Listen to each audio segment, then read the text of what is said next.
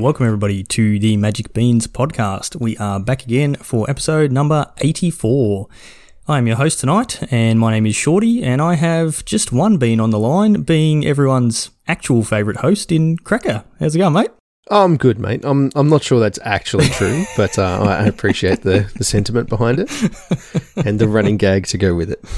Yes. So just the two of us tonight, but still plenty of things to go through. And we're just talking before we started recording that we put together all these show notes, and then we thought, you know what? Let's just throw them out the window and let's just do a full focused episode on Krark Clan Ironworks, KCI. And what was the other topic we're going to talk about? We're going to talk about Eldrazi as well. Yeah, okay. And just awesome. how it sits in the modern metagame at the moment. Yep. Strap in, everybody. Just a solid hour of KCI talk because, Cracker and I both love KCI. Nobody else does. So, I played heaps of it, man. I sleeved that deck up so many times. I did really well. It's some... Yeah, no, that's not going to happen. No, never. Until maybe we give Chewy another episode by himself, and then we just won't release it. Yeah. Just a little behind the scenes. We have a Google Doc that we do our show notes on that we all have access to, and there is just always at the top of the list in the potential topics, KCI, and slowly little comments get added to it about between Chewy or myself or somebody else about whether or not we're actually going to talk about it, and the answer is always no, we are not. But we do have plenty of other things to talk about. But we do. Before we get into that, Cracker, do you want to tell everyone about our awesome sponsors? Love to. Josh and Pat's MTG Bazaar. They are a Facebook auction page who sell physical Magic cards. They put up multiple listings every night, usually 3 to 4 different posts on Facebook with a huge amount of cards, usually in the range of like 40 to 60 cards per post. And you can just scroll through, find the ones you like, throw a bid in, put your name on it so you make sure you get alerted, and you can get some really sweet bargains. So they're a fantastic service. They've got a dedicated auctioneer, which means everything gets shipped out really quickly and very securely. I've never had any issues with the cards being damaged in the post or anything like that. They always arrive nice and intact and all looking all spiffy. So best place to grab some singles and let them know when you win some auctions that the Bean sent you. Very good. All right, so tonight, a couple of things we're going to talk about. I guess probably the main thing will be the Dungeons and Dragons Adventures in the Forgotten Realms set, because that's not a mouthful. We're just going to call it the D&D set, because I'm not going to call it... I think the set code is AFR. Yeah. Yeah, which confused me the first time I saw that on the bottom of a card. But no, the D&D set, which will be coming out in the near future, and the preview season's, I think, fairly short on this one again. Like, we sort of... Obviously, we've had Modern Horizons previews going flat out, and then all of a sudden they're over and Modern Horizons is out, and now it's D&D previews. So we're going to have a bit of a talk about some of those, and probably spend a bit of time talking about the main mechanic that's been previewed for this set. So we might get into that first. Cracker, do you want to tell everybody about what on earth dungeons are when it comes to Magic? Love to. So dungeons are 3 cards that exist now for forever in Magic, and you can have access to them at any point in the game. They aren't a card that goes in your deck, and they aren't a card that goes in your sideboard. So they don't take up any slots in your 75, but you would keep them with your sideboard. And so you will find cards that say, what is the word? Enter into the... I don't even know. Venture into the dungeon. Man, it's just so many words. I'm looking at these dungeons themselves and I'm lost. Venture into the dungeon. So there are a number of creatures and planeswalkers and spells and things that will say things like venture into the dungeon. So there's the example here is Nadar, Selfless Paladin. It's 2 and a white for a 3/3 legendary creature Dragon Knight with vigilance. It says, whenever Nadar, Selfless Paladin, enters the battlefield or attacks, venture into the dungeon. Other creatures you control get +1/+1 as long as you've completed a dungeon. So there are 3 dungeons. They've all got great names. The Lost Mine of Phandelver, Tomb of Annihilation, and the Dungeons of the Mad Mage.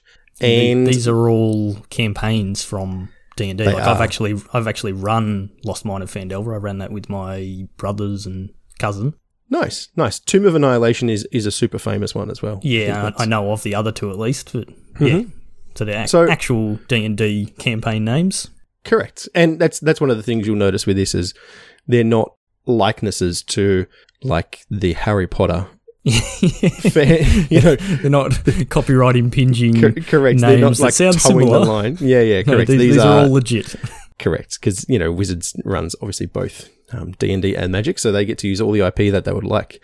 So dungeons, like I said, they don't go into your deck, and whenever you venture into the dungeon, you either start a new dungeon. You can only have one going at once, and you then go into the first room. So Lost Mine of Phandelver, the first thing you do is the cave entrance is Scry 1, and then it splits. And you can choose either the left or the right side. You can either go into a goblin lair and create a 1/1 goblin, or you can go into the mine tunnels and create a treasure token. And from there, they just keep splitting off. So in this particular... as happens in a dungeon. Correct. So you can choose different paths. You can't go backwards. So once you've gone from the cave entrance into the goblin lair, you can't go back to the cave entrance to go over to the mine tunnels. You always have to keep moving forwards. And the Lost Mine of Phandelver has got like 4 to get through. The Tomb of Annihilation you can do in 3. And then the Dungeon of the Mad Mage, I think is like 6 different levels, rooms, I guess you would call them. And they all have kind of different upsides. So I'm not going to read all of them because there's a lot of text on them and they're hard to describe. Yeah, you need to look them up. Yeah. What do you think, man? What's your take on these things? I have no idea in terms of playability how they're going to go. Concept-wise, I think it is awesome. Like the way it works, like to take something that is so like ingrained into Dungeons and Dragons, like literally Dungeons and Dragons. It's the first word in the name of it, and put it into a mechanic that actually functions within the Magic world is like really good. And obviously this would be a mechanic that I think they call it. Is it top-down design where they go, this is how we want it to look in the end, and now let's just like figure out how we actually get it to work. Yeah, is just really cool. And like even the cards don't look all that exciting when you first look at them. They're pretty plain. It's just some boxes on a card with some lines and a bit of text. But when you actually look at them a little bit better, they've got like the squares, like the 5-foot squares you have on dungeon maps when you play and all that sort of stuff. And yeah, just tying it into actual D&D campaigns. And like, as I said, I've run the Lost Mine of Phandelver, and yeah, you go into a cave and there's a goblin lair and there's mine tunnels and you find a storeroom and there is a dark pool and a fungi cavern and all that sort of stuff. Like it's, for people who have played D&D, this sort of stuff is really cool. And I quite like it. I like the concept of it, but yeah, in terms of gameplay, what do you think? Is it like, are these going to be playable or? So, I think it's fundamentally another really potentially powerful tool to have access to. So just worth pointing out, like I said, you can only have one going at once. So you can't start the Lost Mine of Phandelver and then start the Tomb of Annihilation with another venture into the dungeon. You must progress, but you can choose whichever one you want. You don't have to do, you choose the one that suits you for the current game state. Exactly. And you can choose them multiple times as well. Like if you want to do the Dungeon of the Man Mage and then finish it and do it again, you can. You can just only have one going at once. I think it's interesting because your opponent has no opportunity to interact with it. It is almost like an emblem as far as Planeswalkers go, where it just exists kind of outside the normal game of Magic, if that makes sense. It sort of reminds me a little bit of Energy, where it's another resource that just is, and your opponent can't do anything about. So in that respect, it's powerful. We obviously haven't seen all the cards yet, so how it will play out and whether the support is strong enough to make a break into Constructed, I don't know. I imagine they'll be quite strong and limited. Yeah. Actually, that is something to point out. I believe if you were to do a pre-release, you get one of each of these cards in your pre-release kit. I'm pretty sure I either read that or heard that somewhere, so that's handy. That's cool. I imagine they'll just be like tokens you'll get in packs and stuff like that, right? Yeah, because yep. It won't be a thing that you have to, like, it won't take up a card slot in a booster pack. No, and you only need one of each. Once you've got one of each, that's it. You never need multiples of them. I think in terms of playability, it's going to come down to the creatures that it's tacked onto. And like you said, we kind of saw this with energy, where if you've got a creature that is already playable, a good creature like...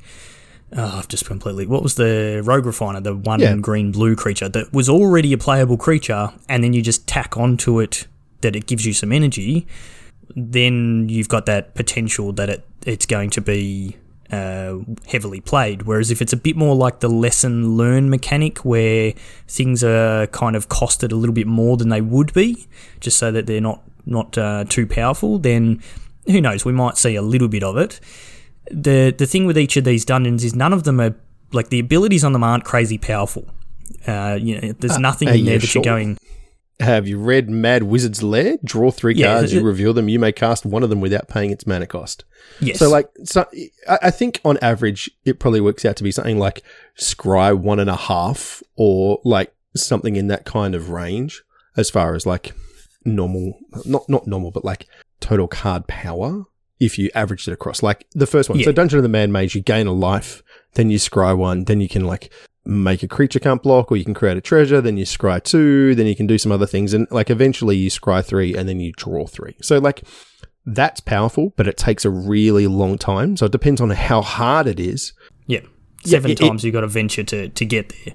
So exactly. if you're triggering multiple times in a turn, then you're going to get through that pretty quick and easy, and that's going to be super powerful. But that comes down to how playable are the creatures or the permanents or whatever is letting you venture into the dungeon.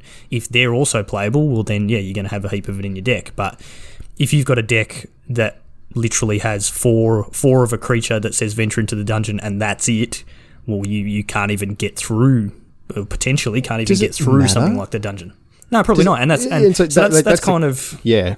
It's kind of the way I've sort of been looking at it. Value is like, maybe you don't have to finish the dungeon. Like some of them, like Nadar obviously is, you get +1/+1 creatures you control get +1/+1 as long as you've completed a dungeon. There's a green planeswalker, and her ultimate is you get an emblem with creatures you control get like haste, trample, and +2/+2 for each dungeon you've completed.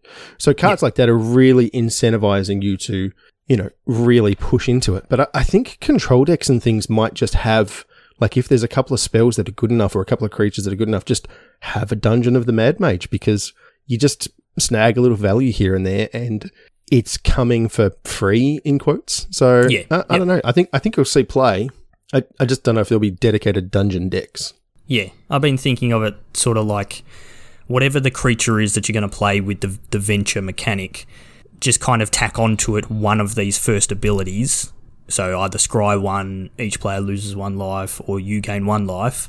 Mm-hmm. And if that makes the creature playable, well then there's no downside to to playing it. And then you're going to sort of build up over time the other abilities as you slowly trigger them with either other creatures or other things going on in the game. And then that's just gravy on top of that first ability that you got. Mm-hmm. So yeah, it's very hard to know. And I mean, even I'm tipping even once we see the full set, we're still probably not even going to know if it's actually going to be playable until we see people playing it or play with it ourselves, and then are able to go, okay, it's over the course of, I don't know, 6 to 10 turns that a standard game might go for, I'm able to trigger this multiple times every game consistently. Well, then it's definitely worth it. But I don't know. I think this is one of the hardest mechanics to be able to judge until we've actually played it. Yeah, I absolutely agree. And look, it may be, like you said, like a lesson learned thing where it's flavorful and it's cool and you can kind of make it work a little bit and gain some value, or it might end up being like food, which was horrendously undervalued by most people and turned out to be just like bonkers good in multiple formats. So I don't know, and I don't think anyone does, but I'm keen to see. Like, I mean, I've played a bunch of D&D too, so I'm excited for this. So D&D. We're quickly running through the introductory article here. There are dragons. Yes, many dragons. There will be dragons. And we'll actually have a quick chat about some of those in a minute, because some of the naming conventions are interesting. Ampersands. No, stop. Pretty funny there, wizards. Ampersands is the funny little and symbol in D&D, yes. But then there are flavor words. So this is kind of cool. Like there was one you pointed out to me before. It's blue mana, and the card is called You See a Guard Approach. It's an instant, and then it says choose one. Distract the guard, tap target creature, or hide. Target creature you control gains hexproof until end of turn. So it's a blue mana for a modal spell, which is fine. Like the options are pretty good. You know, giving something hexproof until end of turn is not bad. Or instant speed tap a thing is also pretty good. But it's just the way that they are framing it. It's the way that you're doing this kind of thing. So it's they're making it sound like a D&D thing. Yeah, correct. Yeah, exactly. So it's leaning to that like choose your own adventure kind of feel, and it's like, right, you see a guard approach. What do? You're going to subdue him, or you're going to hide? Like, what's the plan here? And that's the sort of choice that the DM might present to you. So it's pretty cool that they're doing that. Definitely. And yeah, like both you and I have played.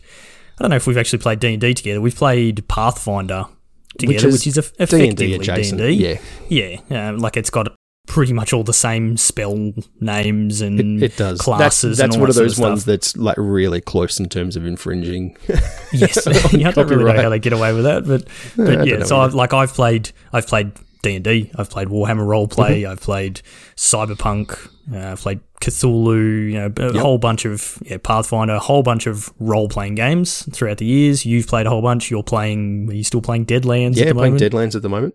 Yeah. So we've done the role-playing, so we know the role-playing side of it, and you get exactly like you said. You get these situations all the time when you're role-playing where you meet someone, or you walk into a room and the dungeon master or the game master, whoever's running the thing for you, they describe what you see. And then it's kind of like if you've never done role-playing games before, they describe the situation that you're in, and then you have to decide what to do. You know, it's role-playing games are sort of open, like you can say the true original open world adventure thing, right? Yeah, I turn around and walk back out the door and I go off and do something else, and then your dungeon master's going, oh man, I've got to, that's it. Now I've got to make up new things.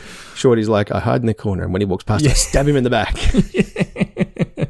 Yeah, but like another card that they give here as an example is a Plundering Barbarian, and it's when it enters a battlefield, choose one. You can either smash the chest, which destroys target artifact, or you can pry it open, where you create a treasure token, and they are options that you are given in a game of Dungeons and Dragons. You find a chest and it's like, oh, we don't have a rogue, we can't pick this lock, but we do have a barbarian, and he's pretty strong, so he can try and smash it. But when you smash the chest, you run the risk of actually destroying what's inside the chest, or you can try and pry it open, which would be, a strength check or something like that, and then you get some treasure because you actually managed to open it. So I love this, and we were talking about this before we started recording. There's a whole bunch of these, and we'll probably look at some of them when we get into the previews a bit more. The naming, like the smash the chest and the pry it open part, adds 0 to the actual functionality of the card. It is actually in italics like flavor text, and that's what it is. Exactly. Like it's literally called flavor text. Words. Yeah, exactly. So it's pretty cool that they've just gone, look, you're going to go, I'm going to smash the chest, and it's like, all right, cool. So you're going to like, instead of saying shatter or, like destroy target artifact, it's just like that extra bit of nice. Yeah. Nice. My kids say that all the time these days. Do they? Yeah. Oh, I'm sorry. I don't know why. It's not from me. Some random YouTube something. That's always what it is now, man. Yeah. But yeah, like and I guess the whole part, and the marketing, and I don't know if people have seen the videos that Wizards have been posting, that sort of stuff. This set is very much trying to bring these two worlds together. It's like one of the taglines is magic joins the party. Mm-hmm. So they're trying to get people who play D&D into Magic, and vice versa, people who play Magic into D&D, because as you said, Cracker, they own both of those things. Yep. So let's, they know all these people that play these things are already into their stuff, and they're all nerds, so let's just get them all buying both products and I guess suck more money out of people exactly as they do. But yeah, so far, like a lot of the stuff we're seeing is doing a very good job of that, and I think you're going to get a lot of people that kind of, say D&D players who've never played Magic, and they're going to start seeing some of these cards and go, oh, that's that spell, or that's, whatever that we cast, and oh, that's so cool, it says this and this, and they'll just buy a random box and crack some packs and have a bit of fun with it. So, yeah, very cool, very very fun. One of the things we talked about a while ago is one of the guys who's run games for both of us a bunch, and he's currently running one of my games, uses actual Magic cards based on the art for like spells as a wizard. And so now there are things like we talked about with like Power Word Kill, right? That's an actual spell that you have as a wizard, or, like there are things you can get. So you can use that as your like physical spell in D&D. To represent the spell you've got. Yeah, correct. It's pretty cool. Oh, cool. So that's all the mechanics, I guess, that we know of at the moment. I think that'll be it. It's kind of slated as almost core set-ish in that respect. So you'll see a bunch of like evergreen kind of keywords and things in addition to what we would normally expect.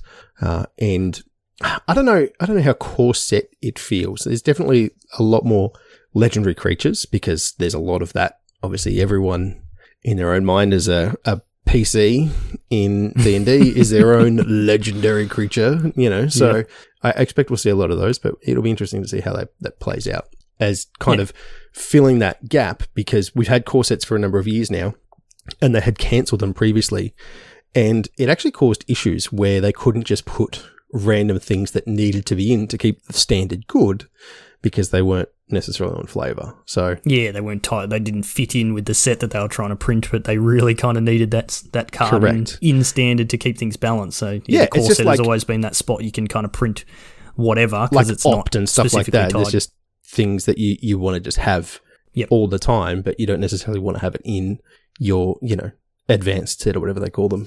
Yeah, expert level. Apparently. Exactly. Just laughing about something from our chat today. So let's have a bit of a look at the cards. So before we talk about the cards, I guess just wanted to mention some of the card styles. So as Wizards have been doing the last few sets, you've got all your different fancy types of cards and the extended arts and borderless and whatever. So most of that stuff is back, but in this set we've got funky old dungeon yellow modules. and paper. Oh, those ones, yeah. Yeah, so there's two. So there's the dungeon modules, and then there's the old school sort of D&D book drawing style. So the things like you'd see in the Monster Manual or the Player's Handbook. Yeah. So if like from the original D&D sets, and even some of the new ones before they started getting really fancy with their art in there. So they look.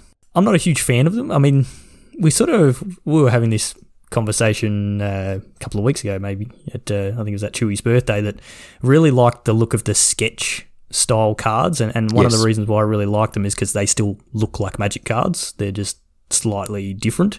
These ones look like Magic cards, like they're still laid out exactly the same, the text is all the same, whatever, but I don't know, there's something about them that just doesn't excite me. I don't know if you like them or not. Some of them look okay. I mean, they're kind of comic book-ish in some of the style, but not the same way as the like Ikoria ones were. So they don't kind of jump out with the same presence, I guess, is the only way I can think of it. They're quite flat. But that's true. That's a very good way to say it. Flat. They're very true to the original art style. So I get what they're going for, but I don't just look at them and go, these are strict upgrades on the other arts that you would have for these. So I don't know. Yep. And I think the ones that they're choosing to do this treatment on are cards that are like creatures or characters directly out of D&D stuff, like Driss Steward, and you've got like a white that's literally just called white, which is a common creature monster you go up against, manticores, the gelatinous cube, those sorts of things that you would come across in D&D campaigns pretty regularly, so they fit having that old school style. And again, you're going to get all those old school D&D players that have been playing forever that are going to see these and think they're really cool. So I don't know if they're doing them in foil or not. I think they'd look really weird in foil if they. Oh man, they'll do them in everything. You know that. It'll be the etched. There will be, because of the way they do foils, there will be a chance that you will end up with them in foil. Yeah. It's likely. Yep. Yeah. And then the other one you mentioned is the Dungeon module. Yeah. Yeah. So what are these? These look like the original like 70s player handbooks or adventure guides. So, you play D&D, you've got like the monster manual and the player's handbook, and they're like large hardback books. And then you can buy pre-constructed modules, right? Adventures to run, so you don't have to think up everything yourself, because that's a whole lot of work. And just running a campaign from one of these modules, like Tomb of Annihilation we were talking about before, is a very well-known pre-constructed module that you can buy. And so you can get them either as like, they used to release them, I think they still do, as like monthly installments that you could buy, basically. And they were like little paperback pieces that you could play through, and then you would get the next one. And then eventually when they released them all, you could buy like the whole thing as a like a hardback, or, like the compendium or whatever, the whole compilation. But these ones are very much the art style of the original 70s and 80s kind of playthroughs. They don't look like Magic cards. No, they do not look like Magic at cards. All. So I don't know, man. Look, we've talked about the different art styles and how we like some of the things they're doing. These ones don't grab me. No. So the first one we saw was an Evolving World. So so far they're all lands. Mm-hmm. Or the ones that have been previewed so far. So the first one we saw was an Evolving Worlds, and it's like the purpley pink sort of color that the dungeon modules were back in the day, and it just like doesn't look good. It's got like yellow text and purpley pink background, and yeah. So there's an Evolving Wilds, and then there's the other ones we've seen. There is a cycle of lands. So they are monocolored lands. One of them is, as an example, Den of the Bugbear, which is if you control 2 or more other lands, it enters the battlefield tapped. So it's a fast land, and it taps for a red, and it has 3 and a red. Until end of turn, Den of the Bugbear becomes a 3/2 red goblin creature with, whenever this creature attacks, create a 1/1 red goblin creature token that's tapped and attacking. It's still a land. So pretty powerful land for starters, but that then has an adventure, a D&D module version of that card, which is like bright red background with yellow text, and it's just like, whoa. So these, just worth pointing out that like you said, these are a cycle. These are the rare land cycle for this set. And so it looks like they're all monocolored, and they're all, like you said, fast lands. So they're interesting, but they're also creature lands. So previously when we've had creature lands, I think except for Faceless Haven, they've all pretty much entered the battlefield tapped initially. Is that accurate? But most of them also produced 2 colors. Yeah. So these ones are all monocolored, but they, enter untapped if you have 2 or fewer lands in the battlefield. There's like Hive of the Eye Tyrant, which is the black one. Look, I think they're all probably pretty good. Yeah. Yep. The black one costs 3 and a black, and becomes a 3/3 black beholder with menace. And whenever this creature attacks, exile target card from defending player's graveyard. We've seen the red one. There's the a blue one is in Korean. Let me read it. It's 5 and a blue. Hall of the Storm Giant becomes a 7/7 blue giant creature with ward 3. So that's not bad. We've got the white one. You can read that one. Ooh, where is the white one? I've got it here. Cave of the Frost Dragon, 4 and a white, becomes a 3/4 white dragon creature with flying until end of turn. So, yeah, not bad. So, is the only one we're missing the green one? Yeah, I believe the green one's all we're missing. So, yeah, cool cycle of lands. Again, I'm not a huge fan of that art style. They're not, but there will worth be pointing out, they do have their own, like, more traditional modern Magic art style as well. And they look pretty good. Yeah. So we'll have to see. The Dungeon Descent one is a colourless one. I don't know if you mentioned that one. No, I didn't.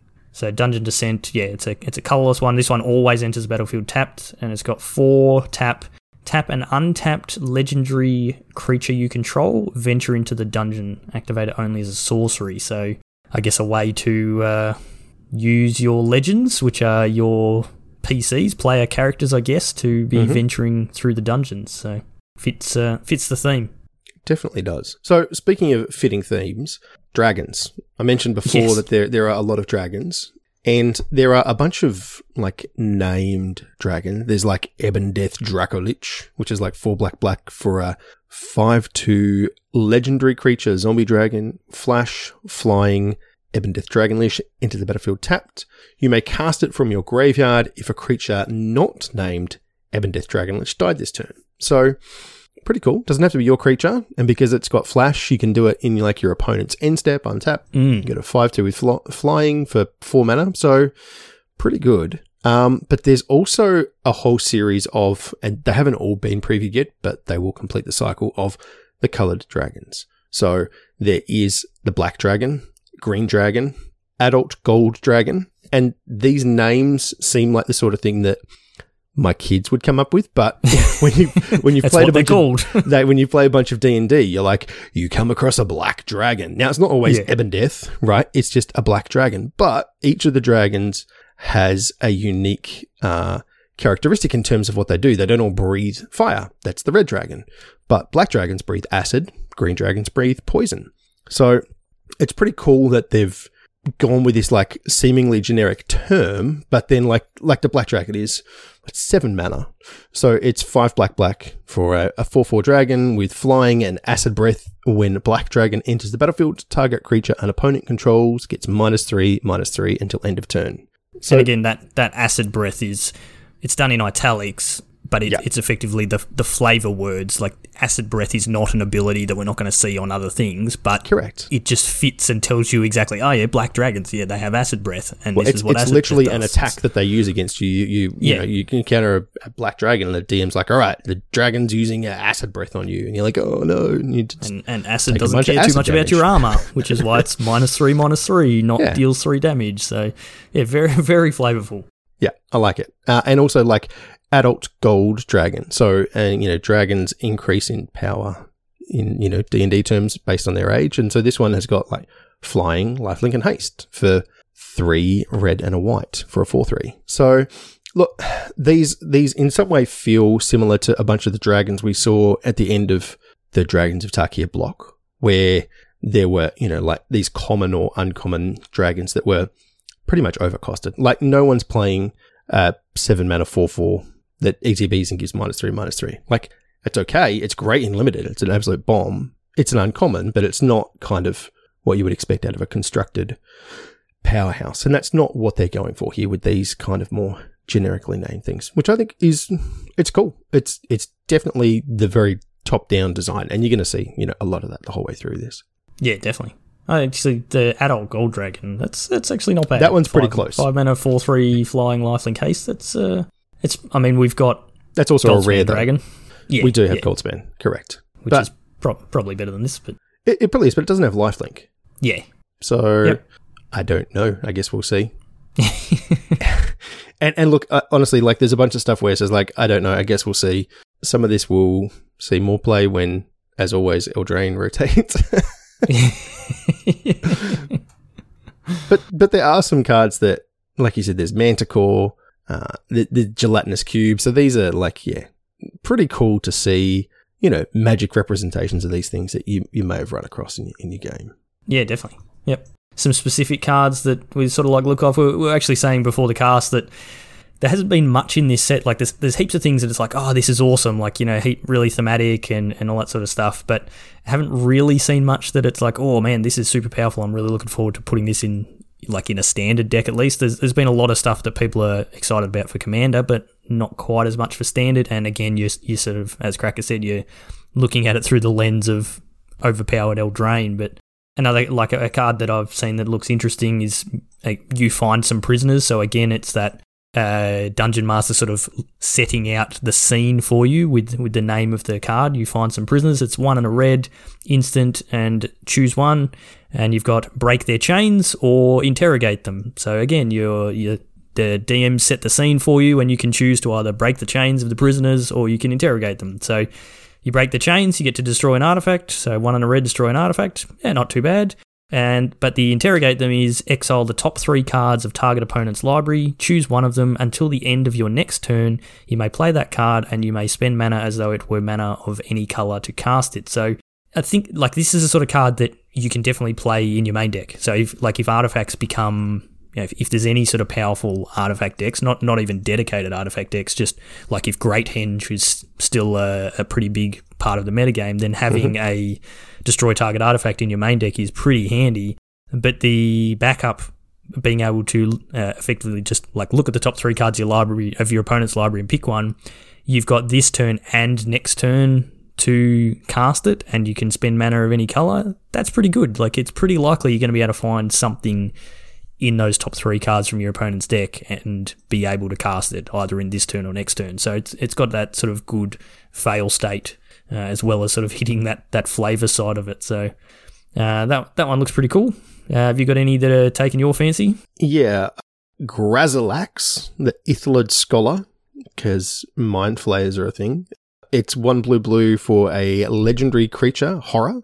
It's a 3/2, and it says, whenever a creature you control becomes blocked, you may return it to its owner's hand. And whenever one or more creatures you control deal combat damage to a player, draw a card. I don't know if there's a home for this yet, but I was going to say, what are you doing with this? I mean, there's potential for, there's a bunch of flash stuff I've seen as far as creatures go. So you can, like rebuy your flash creatures, which is kind of fun. It actually just prevents your creatures dying in combat. Now, admittedly, you have to pick them up. But if there's a bunch of stuff with really good ETBs, and we have seen there's going to be a lot of things that like Displace the Beast, right? And I don't know, this goes in the same deck, but it's, 2 and a blue for a 3/2. When Displace the Beast enters the battlefield, venture into the dungeon. So I think there's going to be a lot of that kind of effect. So it might be a nice way to be able to repeatedly trigger your venture into the dungeon ETBs, if that's a thing you want to do. Yep. And it also says that you draw cards. So, that's always going to It's always a good thing. Then there's the card that everyone is thrilled about to break databases around the world called +2 Mace. Yeah, very, very flavorful. For those who don't play D&D games, those sorts of things, you have your weapons. So obviously a mace is a weapon, and they get a plus bonus on them. It's really weird. It takes you a little while to sort of wrap your head around the concept of what that actually means. But you can have a normal mace, and then you can get a +1 mace, then you're +2, and they go up to like +5 or 6 or something like that, and they get super expensive, but makes a big difference. So yeah, just throwing that in there. But yeah, I don't know how people go searching for +2 mace on who knows, card finders, those sorts of things. But it's 1 and a white for legend. It's a artifact equipment. Equipped creature gets +2/+2. Unsurprisingly, it's +2. So yeah, very, very on point. One thing that is worth looking out for, from what I've seen, a lot of treasure generation in this set. Which you would expect in a dungeon theme you absolutely do. But treasures are just powerful. They're lotus petals, right? Like, that was an actual card that you would put in your deck because it was just free mana for a one-shot effect. So I do wonder if there's some ways to look at abusing those. Obviously Goldspan Dragon is doing that in spades at the moment, and there's just a stack more enablers to rush that thing out and then turn those into 2 mana. Watch here. is all I can think of. We've got Magda. We might be searching up dragons and things like that. So who knows? Sure, and look, there's definitely going to be some super powerful dragons. I expect we'll see legendary ones for most colors, if I had to guess. So I don't know, and the other rare ones will probably be pretty strong as well. So pretty cool. A card I've seen that looks cool, that I'm sure you and I would both be keen to see this sort of style of deck come back, Cracker, is it's just called Fly, which again is a spell from D&D. It's a single blue for enchantment, and it has enchanted creature has flying, as you would expect, but it also has whenever this creature deals combat damage to a player, venture into the dungeon. So we've seen like Curious Obsession and those sorts of cards before. This is not Curious Obsession. It's nowhere near as good, but being able to make a creature fly and then get those venture into the dungeon triggers is pretty handy. And then just sort of pairing that with the card we spoke about before, the You See a Guard approach, the single blue that can either tap down a creature or give your creature hexproof. So potentially maybe a mono blue tempo-y deck coming back in the near future. Maybe after Eldraine rotates out again, who knows? But certainly had a lot of fun playing that deck. Yeah, definitely. Love that style. Yeah. A few other cards, like just with, cool names and flavour and that sort of stuff, sort of referencing back to D&D stuff. You've got like dungeon maps as an artifact. You've got 50 foot of rope. Everyone just always has 50 foot of rope just hanging off your backpack. Yeah. Actually, one thing that's interesting, like there's a lot of stuff in this that references walls. So like 50 foot of rope has climb over, so you can tap it and target wall can't block this turn. So we haven't seen that for a very long time. It's usually creatures with Defender that sort of stopped printing walls and just made them creatures with Defender. You can tie someone up. So 3 and tap, target creature doesn't untap during its controller's next untap step. Definitely something you do pretty regularly in D&D. Or you can repel down, which is 4 and tap, venture into the dungeon and activate it only as a sorcery. So your rope is always extremely handy in D&D, and this is no exception. And being a 1-mana artifact is actually not too bad. That might come up in certain circumstances. There's the Mimic, which is like a treasure chest that is actually alive, and it's too generic for the Mimic, and it is a treasure if like it's an artifact treasure if that actually is relevant. And you can tap it and sack it, add 1 mana of any color as you do with a normal treasure, or you can pay 2 and it becomes a 3/3 artifact creature. So pretty handy. Yeah, I like it. There's actually treasure chest as well. And there are a few things, and this one's worth pointing out. There are a few cards that have roll a d20. And it's worth mentioning that in your pre-release packs, you don't get a spin down counter anymore. You get an actual d20. So, oh, really? Okay. Yeah. They've got like the D&D symbol on it, and they're not like a proper spin down like you've been getting for the last ages. The life counter style ones. Correct. So they're like balanced properly as far as rolling. The numbers opposite and correct. Yeah. So that's pretty cool. That's cool. Yeah. And so there are a number of cards that refer to rolling a d20. So Treasure Chest says it's a 3-mana artifact. You pay 4, sacrifice Treasure Chest, and roll the d20. On a 1, which is a critical fail, you lose 3 life. 2 to 9, you create 5 treasure tokens. Pretty good. Yep. 4 mana to get 5 treasure tokens. Well, it's 7 mana total. 7 but total, yeah. Between 10 and 19, you gain 3 life and draw 3 cards. And then on a 20, which is a critical success, you search your library for a card. If it's an artifact card, you may put it onto the battlefield. Otherwise, put that card into your hand, then shuffle. Yeah. Very cool. It's pretty sweet because, that's the thing with, there are loot tables in D&D to work out what's in the chest. You're like, I unpick this chest. And you're like, okay, cool. We'll roll the dice. And it'll be like, oh, you get this thing out of it. So sometimes you might get something bad, like it's poisoned and it's trapped because you failed and, didn't actually open it. And other times you're just like, oh, sick. I got like this exactly card I need out of my deck and put it into the battlefield. So yeah. Pretty cool. But it does mean there's going to be a bunch of D20s rolling around tables. Yeah. It would be interesting to see if on Arena, when these things happen, if a D20 actually rolls across the screen, or it better. It'll just pop up a random number in your screen. I think it should have an animation for a dice. That'd be cool to see. I think so too. Also, one more thing for the RNG folks to love. Yes. The dice is rigged. I rolled 7 ones in a row. Yeah, but it is so flavorful for role-playing games. So it doesn't matter which role-playing game you play. A 1 is almost always... A lot of them are base 20. Yeah. Base 20, you're using D20s for all of your attack rolls and that sort of thing. And it's usually a 1 is a fail, no matter what your bonuses and those sorts of things are. If you roll a 1, it's still a miss or a fail, or you fall over or whatever it is. And a 20, even if, we've had times in campaigns where it's like, I can't kill this creature. The only way I can kill this creature is if I actually roll a 20, which if I add up my 20 plus my attack bonuses and that sort of stuff, it wouldn't be enough normally to kill the creature, but the 20 counts as a critical hit and the damage still gets through and things like that. So again, bringing all that into the game, into Magic in a way that actually works is, really cool. I have seen some cards that refer to when your opponents roll dice as well. I can't find them right at the moment, but just something to be aware of. There are certain things like that. yeah, plenty of things that look really cool. Any others you want to go through? No, not at this stage. There's a lot. There's been a couple of hundred previewed, I think, at this point. Yeah, still a few more to come. But actually, one thing that is missing is the party mechanic.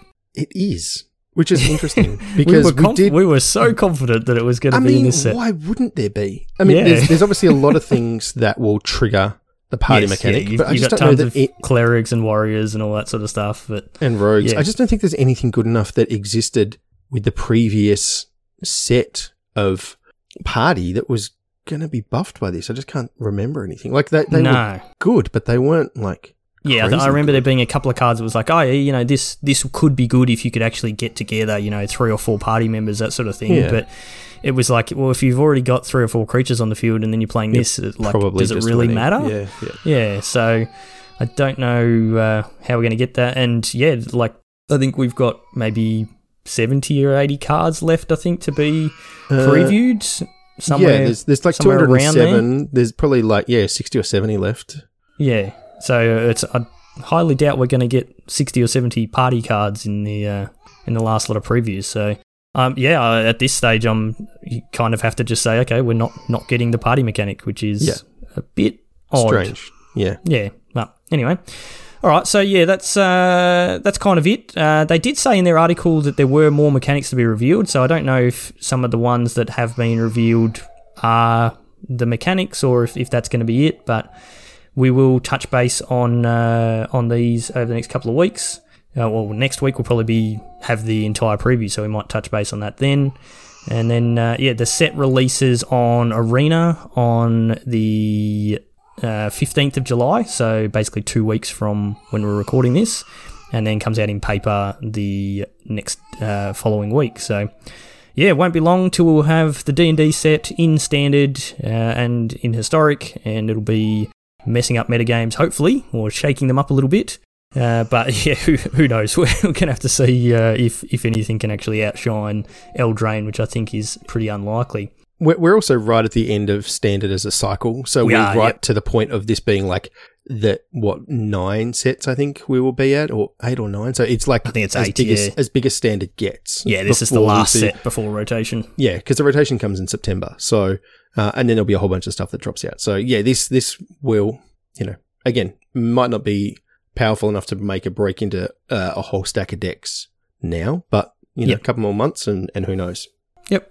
Cool. Speaking of things that broke into decks and then broke that decks, broke formats and decks, broke things. Oh, what a segue! Yeah. There's an upcoming historic event. Yes. And it's called Mirror Rewrites Historic July. So between the 3rd and 6th of July, they have basically done the Hearthstone thing where they've taken Magic cards that were previously banned and errated them to try and make them less busted. Okay. But so what's on the list here, Shorty? Yeah, so basically taking the cards that have been banned in Standard recently, or in Standard and Historic, and trying to make them a bit better. So a bit worse. Yeah, they didn't need to make them better. They not better. Fairer. Better in the other direction. Yeah. So there's Agent of Treachery, Field of the Dead, Fires of Invention, Nexus of Fate, Omnath, Oko, Once Upon a Time, Teferi, Uro, Veil of Summer, Wilderness Reclamation, and Winota. Now, if you've had anything to do with Magic in the last few years, you would know all of those cards. And a bunch of people just got shivers down their spine for different words that were said to them. Yeah, they're different triggers for different people. Yeah. So, we'll just briefly run through these and tell you what the changes are. So, Agent of Treachery, now the enters the battlefield ability triggers only if it was cast from your hand, so it's no longer just a straight up enters the battlefield ability, which means you can't blink it. Stuff. Yeah. Yep. Or get it off Winota or anything like that, and have its ability still works. You have to actually cast it, and it has to resolve, and then you get the stealing. Field of the Dead. This is one of these changes was a change that I suggested many times. Yep. Changed it to legendary, so we can only have one Field of the Dead on the field at a time. But also they've added zombie tokens will enter the battlefield tapped, which probably doesn't make a huge difference. Kind of whatever, but yeah. Yep. Still strong. Like if your mana base can afford a colourless land, then it's worth just sticking in because you'll probably get there. Yeah. Fires of Invention, the mana cost is, they've added an extra red, so it's gone from 3 in a red to 3 red, which obviously makes it more expensive to cast, but then means when you're casting it straight up, you can then cast another 5 mana spell, because you should have 5 lands ideally, so don't know how much difference that'll make. I think that'll still be strong. Yes, I do too. Nexus of Fate has the text that it should have had right from the start, where it exiles itself. So it's gotten rid of the text of whenever it gets put into your graveyard, it just automatically shuffles. Just makes you realise how egregious these cards were. Like 7 mana instant speed, take an extra turn is still pretty strong. Oh, yeah. But it does exile itself like a lot of the other take an extra turn cards we've seen. Yeah, yep. Omnath, they haven't really changed much on Omnath. The first ability is now just to scry one instead of draw a card, but the other abilities are still the same. So if you can trigger multiple landfalls in a turn, they still all happen. Oko, I'm pretty sure this is the exact changes that I suggested to Oko as well. Well, they've obviously been listening to our cast. Oh, yeah, they're definitely. The food ability has gone from a +2 to a +1. So Oko comes in with 4 loyalty, and previously you would +2. And it would... actually, didn't it start with 3 loyalty It started with previously? 3, yeah, it did. Yeah. So they've buffed it that way, yeah. Yep, so it starts with 4, and a +1 still goes to 5. The elk making ability has gone from a +1, which was just dumb, to -2. So it comes in with 4 loyalty. You can -2 make an elk, or you can +1 and make your food. So much more balanced. Yep. Once upon a time, rather than if it's the first spell in you cast this game being free, it costs 1 generic. Still probably pretty powerful. Mm-hmm. Teferi is now 2 white blue instead of He's 1 not white blue. 3 fairy anymore. He's 4 fairy. Yep. His loyalty's gone up by 1 though. Yeah, he's still pretty strong. Yes. Uro, they've taken the text of putting a land from your hand onto the battlefield, so you still gain the life and you still draw a card, but you don't get to put a land into play. Veil of Summer now costs 1 and a green instead of just a green. Wilderness Wreck, I think they've completely nerfed this. It only untaps 2 lands instead of all the lands you control.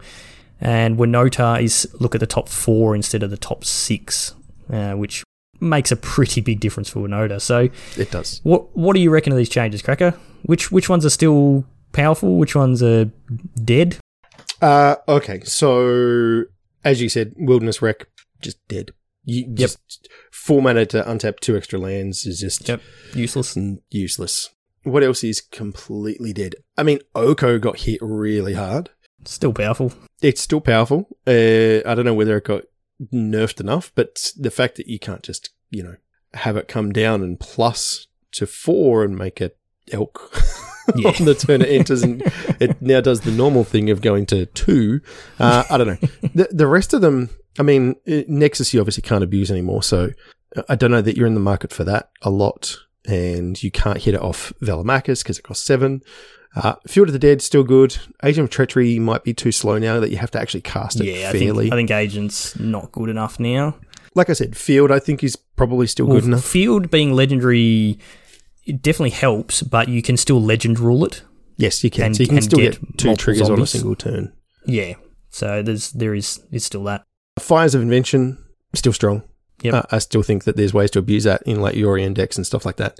It definitely slows it down, but not enough. Omnath, I mean, the draw a card is pretty great, but, scry 1 and then it's the landfall ability that was kind of the really busted bit about Omnath. Yeah. So I think that will still be a super, super strong card. And along that line, same with Uro.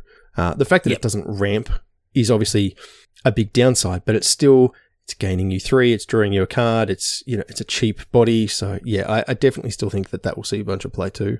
Veil, probably still good. I mean, it's 1 and a green is, obviously a big downside, but draw a card and then spells you control can't be countered this turn. You and permanents you control gain hexproof from blue and black until end of turn. It's just like a control deck's worst nightmare. Yes. Even at 1 and a green. So it slows everything down. And look, they've obviously not tried to kill the cards. They still want them to be playable. And it is only for this 3-day event. And it is like, not just, hey, we're releasing these into all of Historic. It's a particular event that you have to sign up for. So, I don't know, man. Yeah. It'll be interesting to see. Yep. And then, there's some questions as to whether they're testing this as the, tin foil hat time. Are we going to see this in Historic now? Are they just going to go, well, these cards weren't too bad. We could just slide them in. Yeah. Because Historic is an arena-only format. Yeah, I think that's the main takeaway from this is like, yeah, this will be cool to play and it'll be interesting to see how it all goes and it would be cool to see like Wizards data and all that sort of stuff. But I think this, and we may have mentioned this before, but is this the test case for, can we diverge? Is that the thing from paper and digital and have them be separate? And Historic is, as you said, is the exact place to do that. I don't think Wizards will ever have a card that's in Standard that is different on Arena to what's in paper. I just don't think they can do that. That would just be confusing as all hell. I mean, there's a couple of things that were errated instantly, like Hostage Taker comes to mind. Yeah, and I mean, they did change the companions. How they say different things. I agree with you fundamentally, though. Changing mana costs or loyalty abilities and stuff like that. Yeah, that's stuff you just couldn't do. Too far, correct. Yeah, but in Historic, where it is only a digital format, it kind of really doesn't matter because the only place people are playing this is on Arena. So if the cards are different, it really doesn't matter. And it might as well be, Fires of Invention, if that's currently in Standard. Well, in Historic, it's basically just a different card. It's got a different mana cost. It's now called Fires of Reinvention or something like that. And you just just treat it effectively as a different card, and it doesn't matter that it's different to paper. If it's good enough to be banned in Standard, then it's banned in Standard, at which point you can just go, well, we're going to retweak it. We'll ban it in Historic if it needs to happen, and we can, retweak it and then re-release it. So I think that this will be a thing that we see. And I wouldn't be surprised if we saw it fall over to Brawl as well, being the other arena-only format. Yeah. I think that there's some balancing that they could do there if they wanted to. Yep. Yeah, I agree with that. And I'm not opposed to it as long as it is just arena-based formats. I think, going down the line of splitting digital and paper for the same format is very dangerous. I agree, particularly when you get into rules like tournament settings and stuff like that. Just like the game rule violations that you're gonna have with that. I paid 3 mana for my Teferi, and you're like, no, that costs 4 now, and you're like, no, it doesn't. It says 3 on the card. And you're like, but Oracle text says it costs 4. And it's like, it's just gonna get ugly really fast. Yep. I mean, I've not my own opponents, but I've seen opponents or people in tournaments where they've sat down to play a game and someone's called a judge on them and the judge had to come over and they've explained how an interaction works and the person is just like, oh, my deck literally does nothing now. I've been playing at home with my friends or whatever and built this deck that I think's really cool and it doesn't actually work that way, and so now I'm here in this tournament and my deck does nothing.